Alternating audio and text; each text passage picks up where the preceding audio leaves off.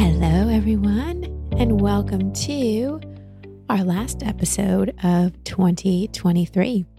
And this is part one of my two-part New Year's ritual that I have been guiding myself and many of you through for many, many years. I do record this fresh every year, so it's a similar process, but it is fresh every single year because, I always like to keep it fresh. And even if you've done this process with me year after year after year, that you probably could teach it yourself, doing it with fresh eyes and fresh ears and having a beginner's mind to the process will help you get more out of it. And this process isn't long, even though it's a two-part process. It does not have to be long because if you're anything like me, the longer something takes, the less likely you're able to do it, unless it's a massage. I'm all for long massages. But other than that, we don't want to spend hours and hours and hours doing something.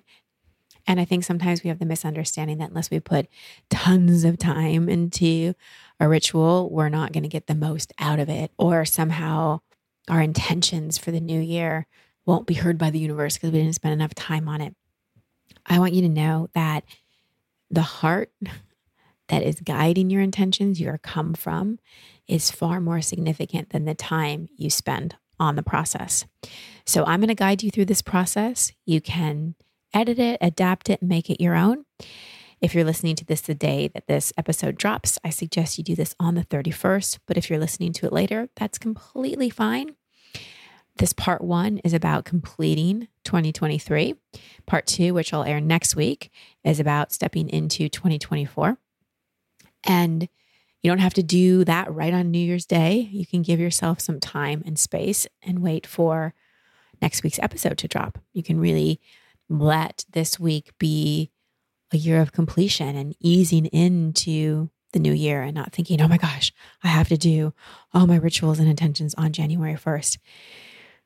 Let's all go into this next year with a lot less rigidity, a lot less expectations of ourselves and others, a lot less pressure on ourselves, and know that the universe meets us at the place of action and intention.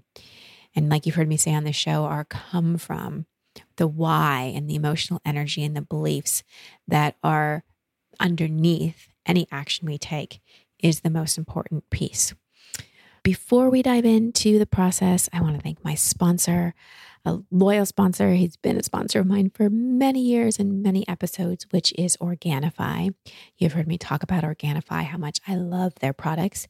Their green and their red juice really get me through when I don't have time to make healthy meals for myself. I used to make this amazing smoothie every day. And then I became a mom. And I used to question why moms didn't have time anymore. I mean, I got it, but I didn't really get it until now. But now it's harder to make a smoothie with 7 to 8 ingredients and different powders and all the other things that I used to put in it. Now I'm putting my green juice, my red juice, sometimes a green juice in the morning, red juice in the afternoon. That is a simple and effective way for me to get nutrition and feel like I'm doing something really good for my body. I also love Organifi Gold. It is my treat of choice. It's full of turmeric and reishi and all these nervous system calming things. And it's my afternoon little delight, which I love.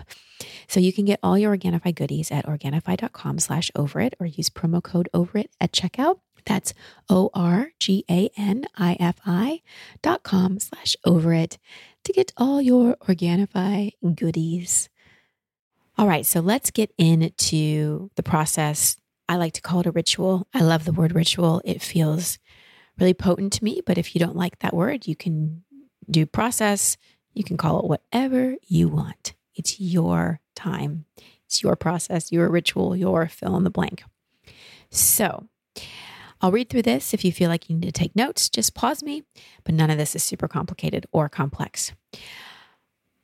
Ideally on December 31st, but really anytime, end of 2023, beginning of 2024, it's fine to do this. I want you to carve out about an hour of uninterrupted time for yourself. Now, like I said, it doesn't have to be long. It doesn't have to take an hour, but just carve out the time for yourself. If the rest of the hour you just have time to sit and listen to music or read a book or go for a walk, then great. Just really set aside that time.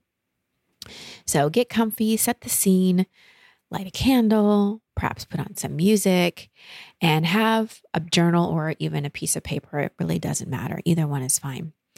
And what you're going to be doing for this part one of the process in terms of letting go of the past year is a year in review. And a lot of times we go back in time, we time travel and have guilt and regret. That's what we go back in the past with. And that doesn't really serve us, or nostalgia for, oh my gosh, I wish I could have that time back. I want your come from to be different, to really looking at the past year with a learner's mindset of like, wow, what was this year about? Be curious, be grateful, be inquisitive. Don't go into judgment. Don't go into regret. Don't go into guilt. Don't go into shoulda, coulda, wouldas.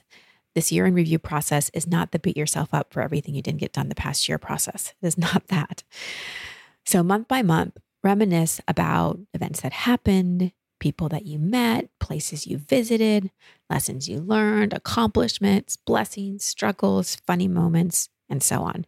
You can even use your phone and go back through your calendar or pictures to jog memories.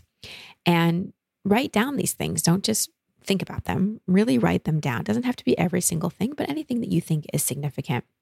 So what's so great about looking at the year this way is you're able to notice really how much you've grown, how much you have accomplished, how much abundance has come in your life, and get into that energetic of gratitude.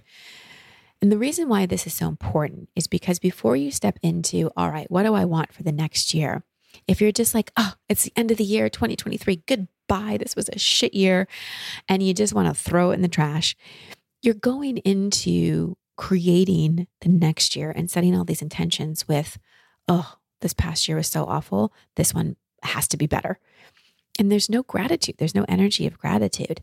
So doing this year in the review shifts you into the right energetic to actually create and cultivate what you want in the next year. Okay, so that's step one, write this year in review. Step two, after you've gone through the year, consider the behavior, beliefs, or habits that you'd like to leave behind. Right? We all have our regrets and learning experiences, yet, like I said, we cling to them much longer than we need to. So on a separate sheet of paper or a separate page in your journal, write down what you'd like to leave behind in 2023. So that could be things like being obsessed with an ex, using your phone after 8 p.m., bad eating habits, overuse of social media, road rage, codependent patterns, whatever, fill in the blank. This doesn't have to be super long. Remember, you're not a home improvement project. Really, what are the big things that you'd really like to leave behind and start shifting, especially behavior-wise?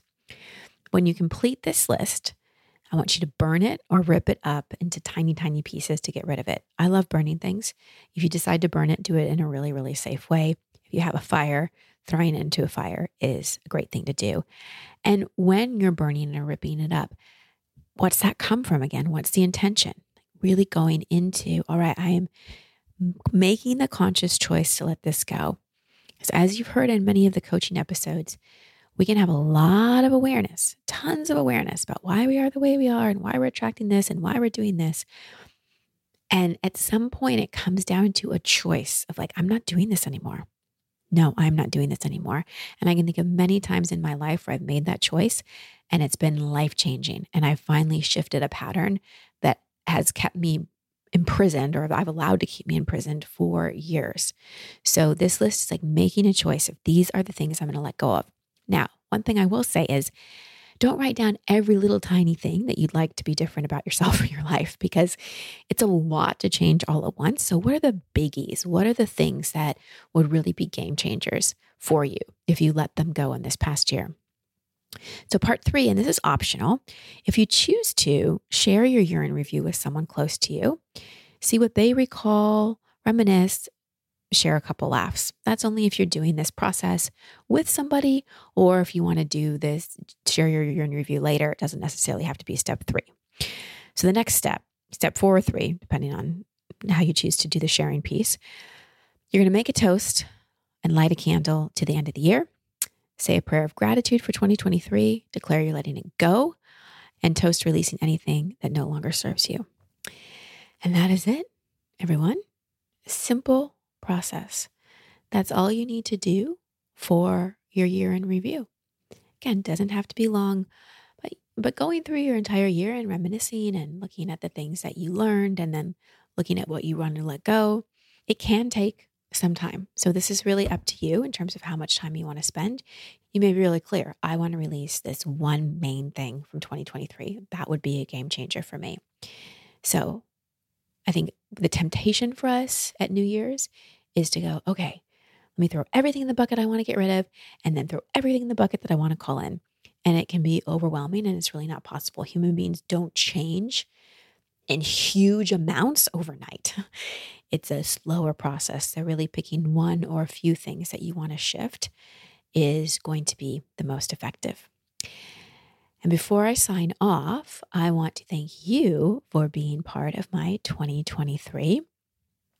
It has been a beautiful year for me, my second year of motherhood, and I have pulled way, way, way back from a lot of things that I used to do.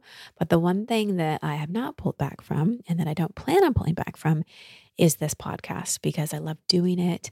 I love connecting with you in this way. I love hearing from you. And so thank you. Thank you for being such a big part of my life and my year. I have so much gratitude for each and every one of you. Sending you so much love and many blessings. Until next year. Bye, everyone.